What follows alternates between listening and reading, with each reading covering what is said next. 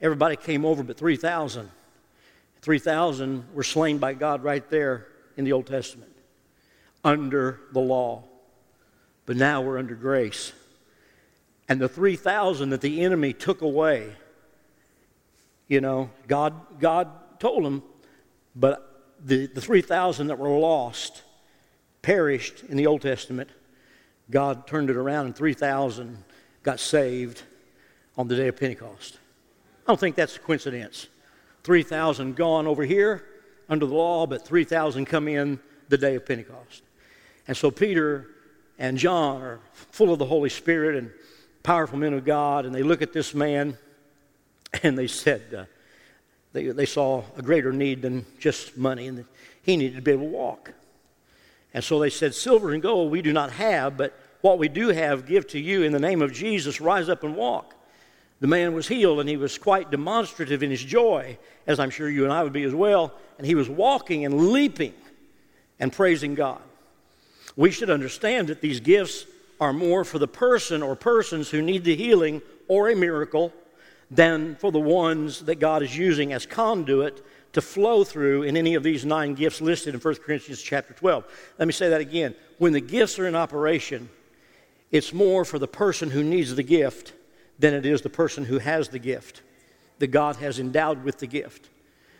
And that way I believe also it helps us to stay humble and not glory in what God has given us, but say, God, it's not about really me having the Holy Ghost. It's about the Holy Ghost having me. Amen? That He possesses me, that He can use me as that conduit. Now the words heal, healed, past tense, healing, or healeth, ETH, occur 244 times in the King James Version. The words miracle or miracles occur 64 times in the King James Version.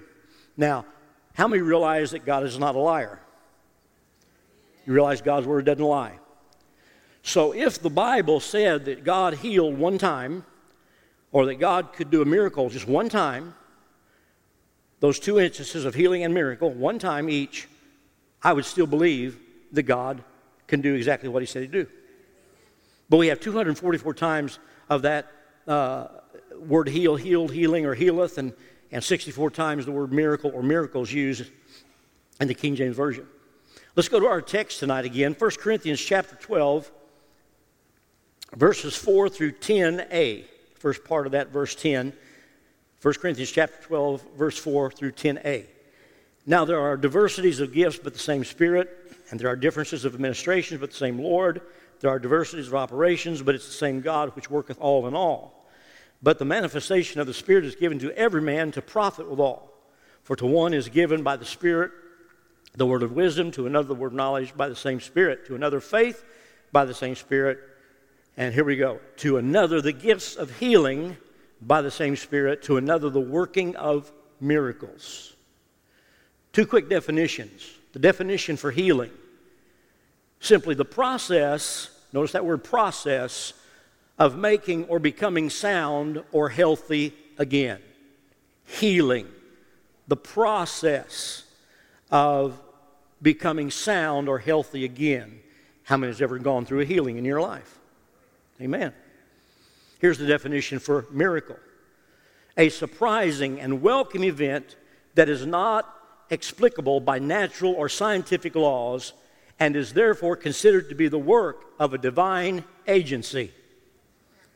And that divine agency is God. God the Father, God the Son, and God the Holy Spirit. That's the divine agency we're talking about tonight. First of all, man's gifting to help us. Example, doctors. As it says there in your handout, I believe we all understand that compassionate doctors, now it's a key word because we've all gone to some doctors that we didn't like their bedside manners or we didn't think they were very compassionate people. But we understand that compassionate doctors with a real passion to help hurting humanity are a gift from God. For the most part, doctors treat us with natural medicine, surgery and such, various surgical implants to help us get rid of pain and become more mobile again. I've got a bad knee. Some of you may have bad knees. And if the Lord doesn't do a healing here, I'll probably have to have that torn meniscus repaired. But then everybody that I hear has a torn meniscus repaired in the next few months or years has a whole knee replacement. So I'm just holding on and trusting that the Lord will take care of it as He has taken care of some other things for me. I know He is still on the throne. He's not left His throne. He's not sleeping. He's not on vacation. He's still God. He's still God alone, and He can do the work. I still believe He can do the work for me. He can do the work for you that needs to be done in the relationship of healings. Now, can you imagine where many people, though, would be today without knowledgeable doctors? I believe it is God who helps them to gain the knowledge that they need. They apply themselves to many years of study and clinical trials and things. Yet with all this, doctors are limited in what they can do many times. Matter of fact, to the point that they're literally called practicing physicians. Now, when I started out in carpentry, I might have been considered a practicing carpenter. But I sure never made $500,000 a year practicing carpentry, or $1 million a year practicing carpentry. Now, I don't begrudge any doctor for making the kind of money they make because they've had to go to a lot of schooling, and they're smart individuals, and they do humanity a great service. But isn't it something how we go and we are literally going to those who are called practicing physicians? Well, okay, if they're practicing physicians, guess who they're practicing on? That give you some comfort to know the next time you go to the doctor that, hey, doc, go ahead and practice on me today. Give it your best shot, whatever you got in there in that drawer. Just pull it out and practice on me. I'll be the guinea pig. Oh, my. Help us, Jesus. But with their help and the body's ability at times to heal itself, we can experience what we refer to as natural healing. Doctors are practicing physicians, but praise God, Jesus isn't practicing. He does all things well. Jesus doesn't make any mistakes, amen? Generally, doctors can help us, but God alone brings the healing after they've done all they can do. If the person is going to be healed, God does the healing. Which brings us to our subject, what it's really about this evening. That's the gifts of healing and the working of miracles. Number 2, the work of the divine gifts of healing. 1 Corinthians 12, 9b through 10. To another, the gifts of healing by the same Spirit. To another, the working of miracles. The Scripture actually does not say, if you'll notice there in your Bible, it does not say the gift of healing. It says the gifts, plural, of healing. Remember that these gifts of the Holy Spirit, not our gifts. They're not our gifts. They are given as He wills, not according to our ability or merit. Paul said that the manifestation of spiritual gifts are given to each of us for the common good, or to profit withal, or to meet the needs as they arise within the body. Gifts of healing are normally accepted as the supernatural power to heal all manner of sickness without human aid or medicine. The Greek word for healing is iama, meaning cure, to heal, or make whole. Just as there are times when the gift of faith places divine certainty within our souls, there's also a mighty power of healing that assures us that healing will take place for those who are sick. Then the term divine healing evolves there. That's when we talk about divine healing. It's because it was divine. It was from God. We realized that man didn't have anything to do with it. We realized that medicine didn't have anything to do with it. I'll get into some examples of that a little later on, but that's when we call it, it's divine healing. James 5:13 through 16 says, is any among you afflicted? Then let him pray. Is any merry? Let him sing psalms. Is any sick among you? Let him call for the elders of the church, and let them pray over him or her, anointing him with oil in the name of the Lord, oil which is a symbol of the Holy Spirit, and the prayer of faith. Listen to this, the prayer of faith. Didn't say whose, but it says the prayer of faith. You see, when my faith is low, yours could be way up there. And if my faith is low, I need you.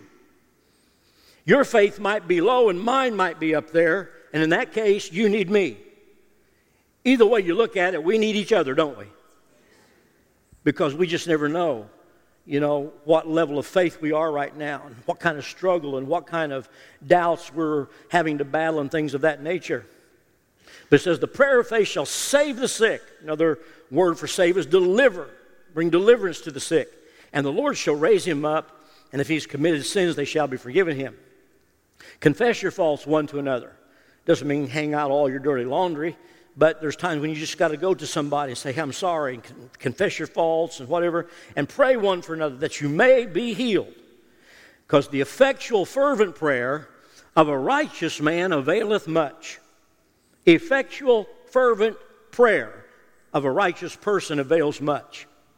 Not the, now I lay me down to sleep, I pray the Lord my soul to keep. There was a time for that when we were growing up. But it says the effectual, fervent, hot prayer of a righteous person availeth or brings about much in our life. 3 John verse 2 says, Beloved, I wish above all things that thou mayest prosper and be in health, even as thy soul prospereth.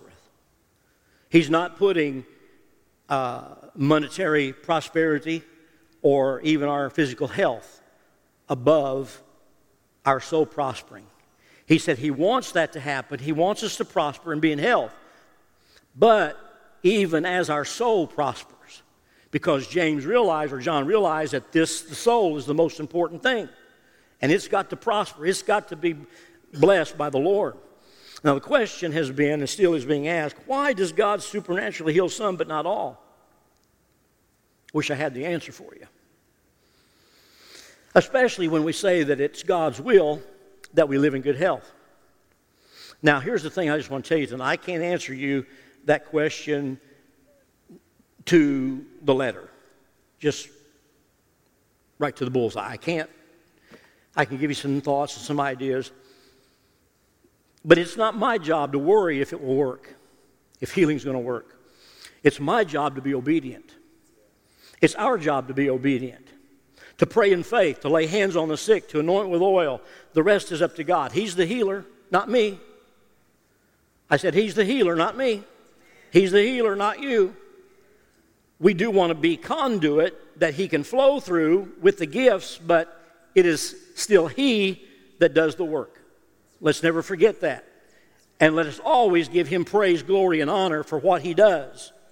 I don't care if He heals you of a headache, a toe ache, cancer, heart disease, or whatever. We should give Him the glory and the honor and the praise for all of it. Matter of fact, the Bible says every good and perfect gift comes down from above, from the Father of lights, in whom there's no variableness, neither shadow of turning. He gives all good things. The Bible says He gives us richly good things, wonderful things to enjoy. And we need to give Him the praise for all of it. So, He's the healer. He responds according to faith. Not the fact that we're sick, in pain, blind, lame, deaf, or dumb. He responds to faith. It is up to the sovereignty of God to heal who He chooses. Now, that word sovereignty is kind of a big word. We can bring it down and call Him the sovereign God. But literally, in layman's terms, it simply means God is God, and He can do what He wants to do, when He wants to do, how He wants to do it, to whom He wants to do it with, because God is sovereign. But that doesn't mean we shouldn't pray, because throughout the Bible it talks about prayer. So we pray to a sovereign God, and He wants to hear our prayer. He wants to hear our cry. He already knows what we have need of, doesn't He, before we even ask. But He wants us to ask. When we're parents and our children are small, we already know what they have need of, but we want them to ask us of things too. A lot of times they'll maybe ask us more about toys than anything else, but still, if we want to bless them with a new toy and they haven't had one for a while, we like to hear that, And so God's sovereign. And at times, when there were great multitudes of sick people assembled, Jesus would heal only one, such as the lame man at the pool of Bethesda. Also, the faith of the individual desiring prayer must be considered. Acts 14, 8 through 10 says, And there sat a certain man at Lystra, impotent in his feet, being a cripple from his mother's womb, who never had walked. Never. The same heard Paul speak, who steadfastly beholding him, and perceiving that he had faith to be healed, said with a loud voice, "Stand upright on thy feet." And he leaped and walked. When all things are as God desires, and the gifts of healing are to operate, then healing will occur. Number 3, the work of the divine, or the working of miracles. Again, remember that typically healing is a process. I know what I've been healed of in a process of time, but then I also know what God has done for me in the realm of a miracle when it happened instantly. And I could take you to the time, I'm going to in a little bit, take you to the time when it happened instantly. 3, the work of the divine, working miracles. Nowhere in the Bible does it say there's a day of miracles. And I want you to get this. I think it's in your handout. But there is a God of miracles. I've looked Old Testament through to the New Testament, and I've never seen where there's anything called a day of miracles. But I do see woven throughout the Old and New Testament a God of miracles. And the only time we'll never need a miracle or a healing or anything like that again is when we step from this place over onto golden streets.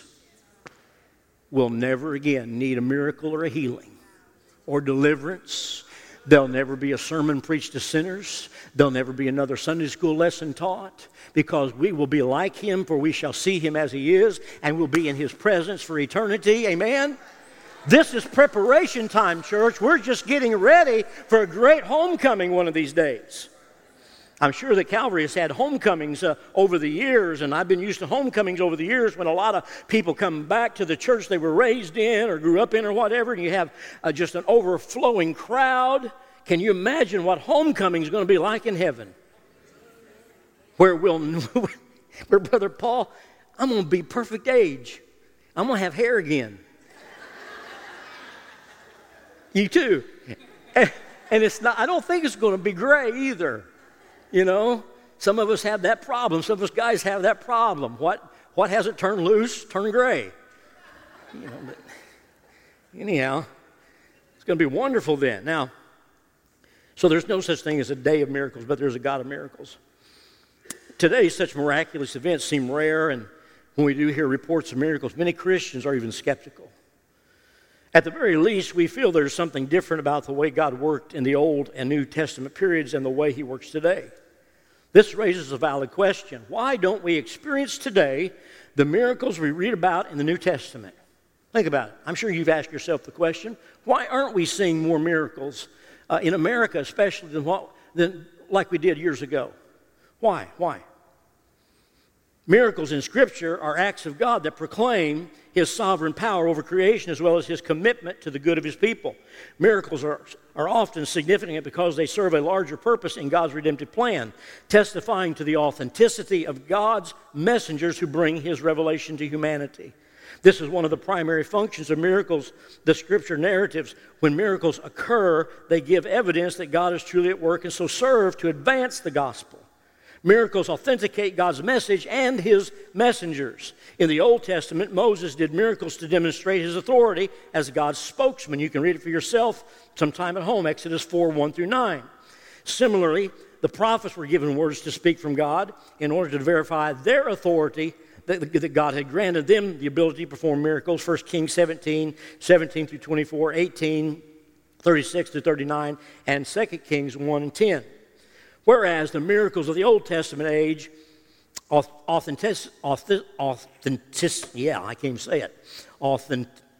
me here. Yeah, authenticated, something like that. Moses and the prophets as men of God. You need a miracle to say that. The miracles of the New Testament age authenticated, in turn, Christ and his apostles.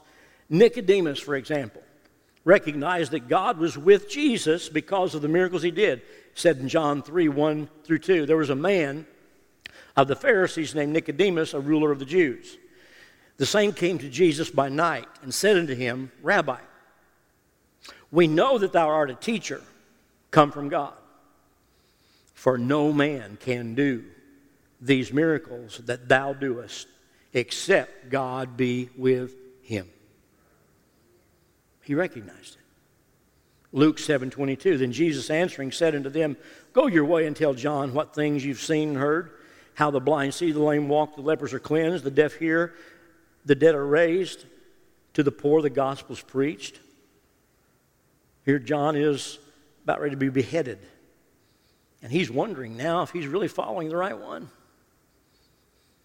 Is his cousin, is Jesus really the Messiah? Is he the deliverer? The scope of Jesus' healing show the breadth of his authority. He heals the sick, casts out evil spirits, and cures a variety of specific conditions: a flow of blood, a withered hand, blindness, deafness, paralysis, epilepsy, leprosy, dropsy, and fever. He resuscitates or raises the dead, like with Lazarus.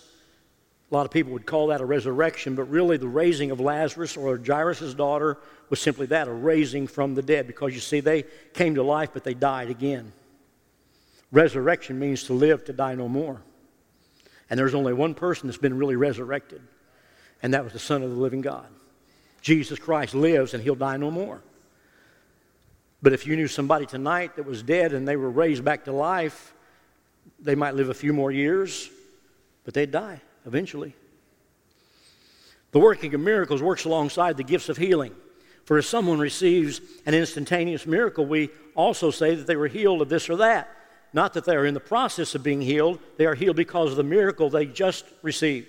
Remember, God responds to faith, not simply the fact that we need a miracle or to be healed. If God responded to, let's just use church people, believers, for an example.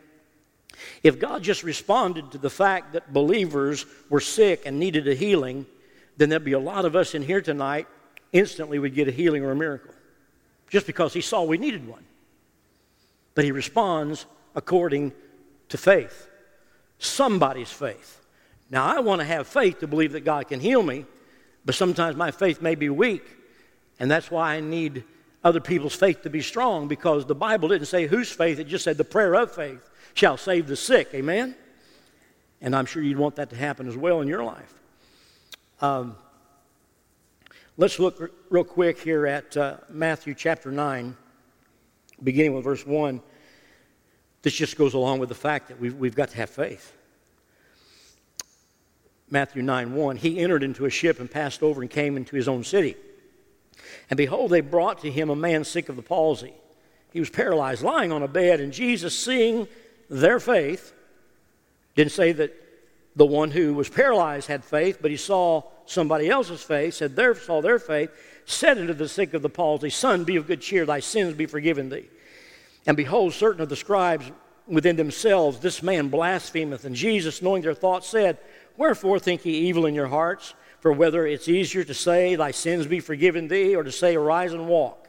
But that you may know that the Son of Man hath power on earth to forgive sins, then saith he to the sick of the palsy, Arise, take up thy bed, and go into thine house.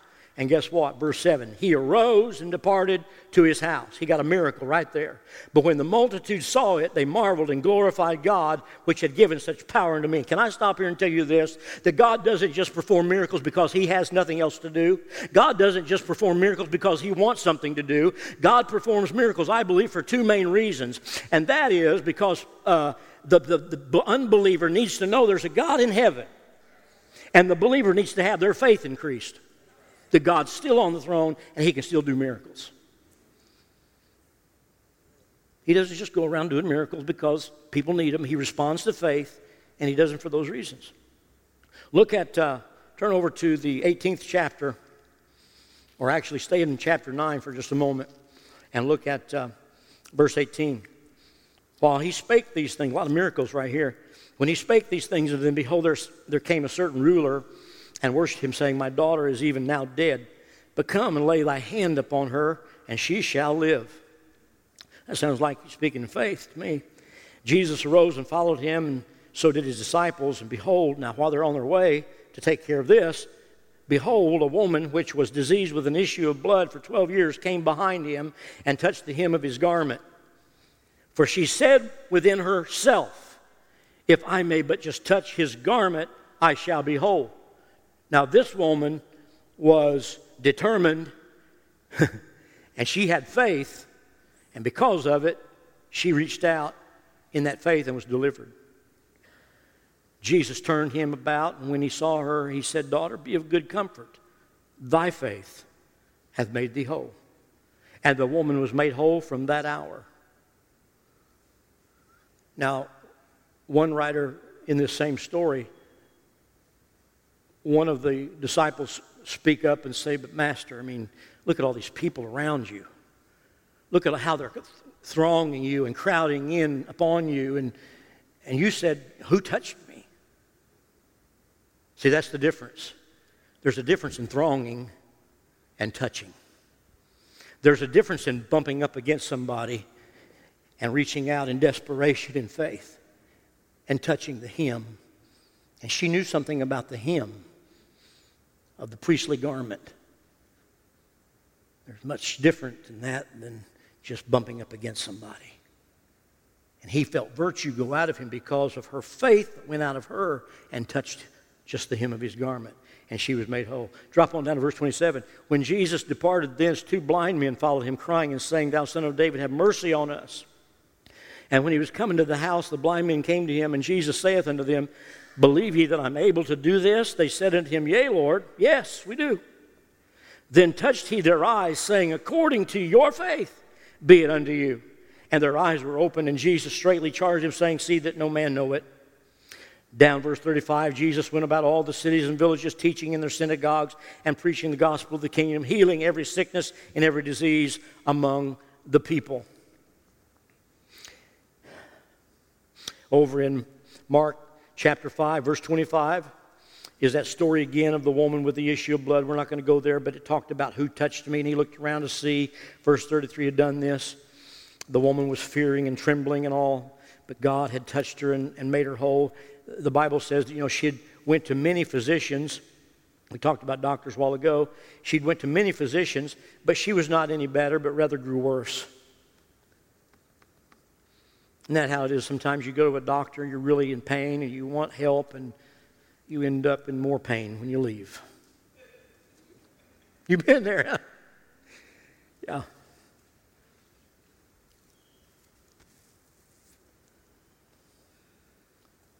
You can read those others.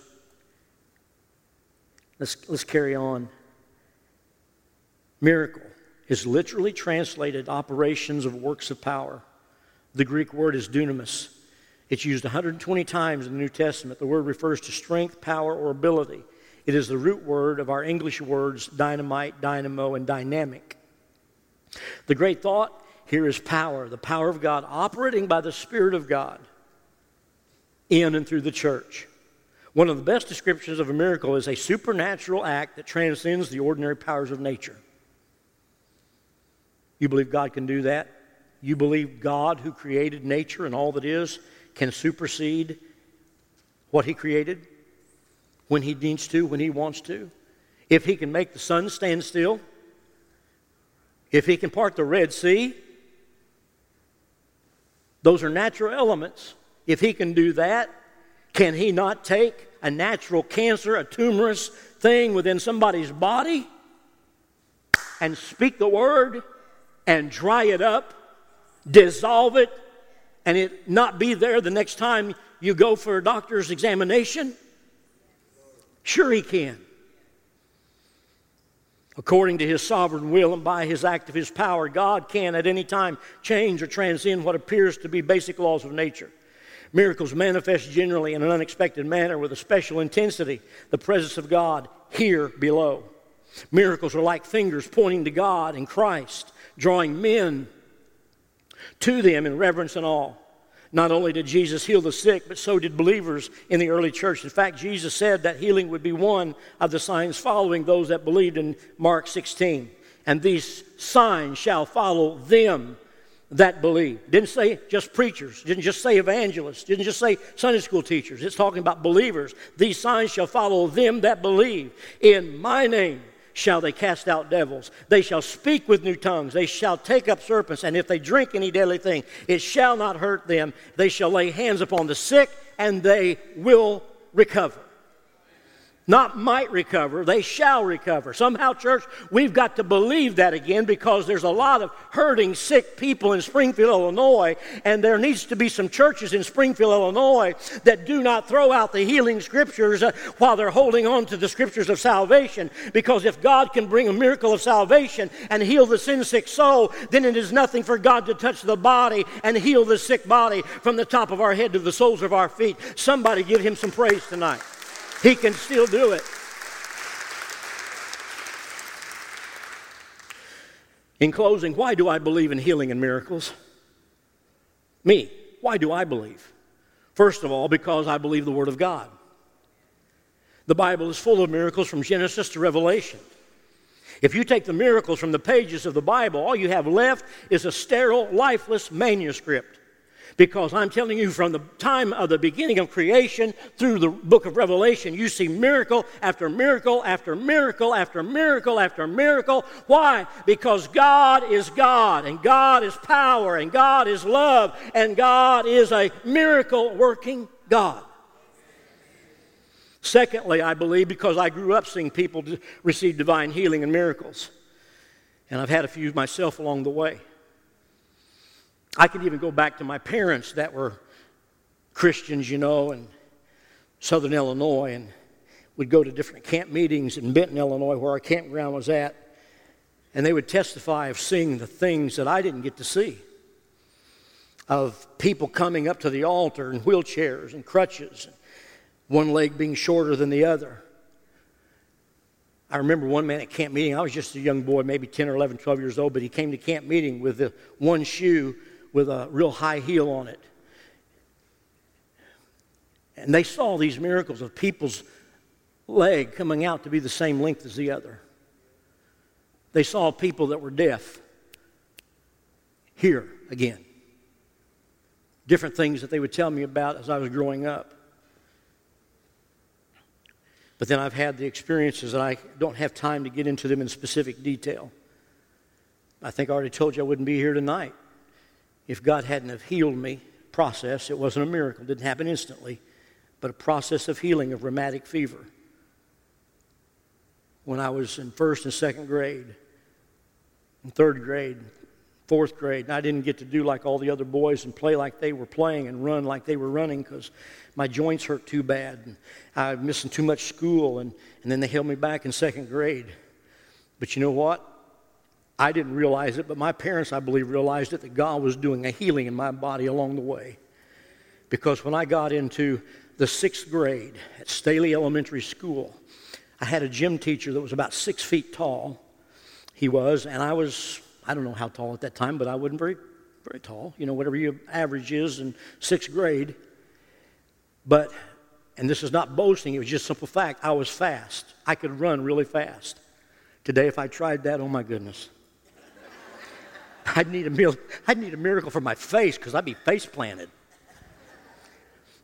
But I was fast, and the kids in my class, and Rich Stemke was one of them. He was actually now one grade ahead of me, but we still, were together at school. They wanted me to race the gym teacher one day. I think, you got to be kidding me. And they wanted me to enter, matter of fact, the gym teacher wanted me to enter the jamboree of running out at Landfair track, so I did. And, of course, hey, and I came in third place. I didn't do the long run stuff, the 880 and all that, very good. But I was a sprinter. I did the 75-yard dash. They didn't do meters back then. It was 75-yard dash, 100-yard dash. I could do those and came in third place against some really fast guys. But this one particular day, they said, why don't you race the gym teacher? He wants to see what you can do. Now, remember, he's 6 foot tall. So think about his stride compared to mine. Well, I raced him. I'd like to be able to stand here and tell you I won, but I'd be lying, and I know where liars go. But I came close. That's all I have to say. I came close. I was within reach, of beating him. But I think that's when my parents could understand that something was up. God must be doing something because this little boy of theirs couldn't do all of this running before. Now I'm out there playing softball and baseball and football, basketball and running and having a good time. And then I was healed from damage from a broken jaw. In 1976, when our oldest son was born, he was only about 3 months old or so. And I was playing for the company that I worked for, softball out at Riverside Park. And when I played ball, I gave it everything I had. And we were playing in a tournament, supposed to have 10. They'd let you play with 9, but we only had 8. So they went ahead and let us play with 8. That was the mistake. Because I'm playing shortstop and second base. And there's a shallow fly ball that's hit my direction, going out toward left center. And I'm running like this, you know. I got my glove on my left hand. I'm running like this to get the ball. And I wave off and I call off the left fielder as he's coming in, but he doesn't stop. And I couldn't see because I wasn't going to take my eyes off the ball. So I keep running and running and running to catch the ball. About the time the ball gets to my glove, his left shoulder, right shoulder I should say, got to my jaw. And I went down and almost went out. It didn't quite go out. But they said, well, you're going to have a lot of teeth pulled, and you're not going to have any feeling in your lip, and you're going to bite your tongue when you eat, and you're going to bite your lip. But again, there's another doctor. Dr. Jesus had something else to say about it. He put it all back together. Yeah, I was wired up for 6 weeks. My wife had this for 6 weeks. I was practicing to be a ventriloquist. And I had to eat everything through a straw, you know. Father's Day. It was Father's Day. And my father-in-law, he raised his own cattle, beef. Not a lot of them, but enough to feed a few. And, oh, they were so tender. We went out. They let me out of the hospital before surgery on Father's Day. Said, you check back in, you know, after Father's Day, and we'll do the surgery. But I got to go out to the country, to my in-laws' house, and have T-bone steak that was so tender. They put it in a blender. My wife can tell you she wore out more than one blender in 6 weeks. They put the steak off the bone in the blender, and I mean pureed that as much as they could. And I took the straw, and between those brace things they had on there and everything, well, it was before the braces were on. Actually, I hadn't had surgery yet, but I was sucking real, and I'd get so far, you know, I'd get a few pieces down, then all of a sudden it'd clog up. Have to rinse it out and start all over again. I had a lot of Jell-O, lost 15 pounds, but God brought healing through it all. And then a miracle at Ron Harbonke's meeting in New Orleans, our General Assembly, Church of God General Assembly that year. I went to that assembly with an eye injury. Everything that seemed to happen to me happened from here up. And a lot of it was sports related. Well, my son, Jeremy, the youngest boy, when he was pastoring in Pekin, Illinois, he was playing baseball, and we were out at the park, and I was up against a fence, and I was getting down in the catcher's position, and he was pitching to me.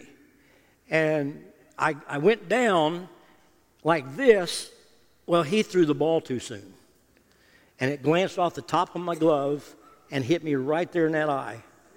And I went back, and for a minute, I mean, I was just blinded and I couldn't see nothing. Went to the doctor, and they said this about the retina, and detached this and whatnot, and then problems started settling in, and I ended up with glaucoma, and they put me on medication that made me depressed, and we were getting ready to go to General Assembly. We got to the General Assembly, and I don't know what service, what night it was, but he'd preached his message, Ron Harbonke. You've seen him on TV, I'm sure, know about him. And he was giving an altar call for people to receive the Holy Ghost, and he stopped halfway into that altar call. And he said, I have a word of knowledge that there's people here that's been injured in an accident, and if you'll reach out by faith right now, God's going to heal you. Matter of fact, he said, God's going to give you a miracle. I look around, I said, okay, Lord, there's 20,000 people here. But I'm going to pretend like I'm the only one here that's been in an accident and hurt. Doesn't matter if there's another 2,000 here. That word's good for me and them too. So I reached out by faith up in that balcony, and I said, yes, Lord. And I didn't tell my wife, but on the way home from New Orleans back to Illinois, I got rid of my medication, threw it away. We got to come back to the doctor, went to the eye doctor for a test for glaucoma, and they said, your pressure in your eye is perfect. Fine. So I knew God did a miracle right there. To God be the glory. Then I've told you about the ulcer on the vocal cord, of how that's gone. I believe God did a process of healing with that. And then bladder cancer. I go back in June for another exam for bladder cancer, but the last 2 or 3 trips it's been gone. It's not there. I'm believing again when I go back, it's not there. And I still need another miracle, and I'm still holding on to the unchanging hand of God for that miracle. Now, if you don't need a miracle right now, you will someday. Regardless of denominational ties, your doctrine, or doubting disposition, if that's the case, when life hangs in the balance, you will desire a miracle. When your doctor tells you the worst, your first enemy to fight is going to be fear. But guess what? God is more powerful than fear. He's more powerful than fear. Would you stand tonight? Thank you, Jesus. That's why I believe in miracles. And I just want to ask you in closing before we pray, do you believe on this Wednesday night that the same God of this Bible that did all these miracles and that Jesus did all these miracles, do you still believe He's on the throne and He can heal and He can do miracles? Do you still believe that? Give Him praise like you really mean it.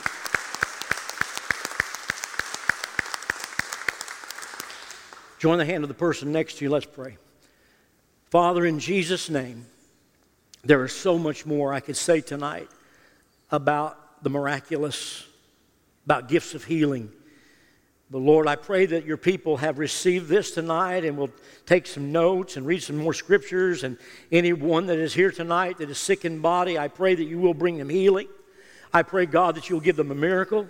I pray, God, that they'll begin to listen to songs of powerful songs about healing. I pray, God, that they'll begin to read scripture after scripture about healing and about miracles, and that they will quote those scriptures and memorize those scriptures. And when the enemy tries to come against them with doubt and fear and unbelief, that they'll be able to turn the word of God against the enemy, and the enemy will have to flee in Jesus' name. I just pray, God, that you'll do the work that needs to be done in their hearts and lives, and that, God, with the gifts of the Spirit that we've been talking about, and these gifts of healing and the working of miracles, you actually called it in your word, they're working of miracles, that these things will flow through our lives as believers. And God, yes, we appreciate doctors, but moreover, we appreciate you, the great physician. Bring healing, we pray. Do a speedy work in people's lives in Jesus' mighty name. And all of God's children said, amen and amen. Give him another hand clap of praise.